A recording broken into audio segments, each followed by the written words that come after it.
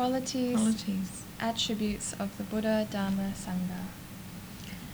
Such indeed is the Blessed One, exalted, omniscient, endowed with knowledge and virtue, well gone knower of the worlds, a guide incomparable for the training of individuals, teacher of gods and men, enlightened and holy.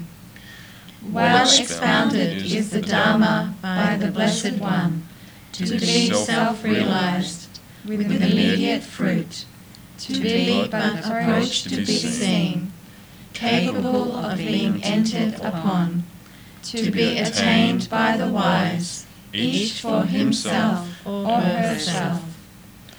Of good conduct is the order of the disciples of the Blessed One.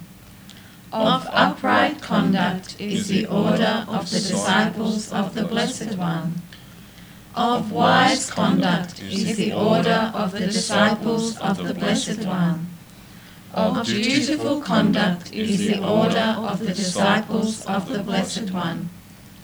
This order of the disciples of the Blessed One, namely these four pairs of persons, is worthy of offerings, is worthy of hospitality, is worthy of gifts, is worthy of reverential salutation, is an incomparable field of merit to the world.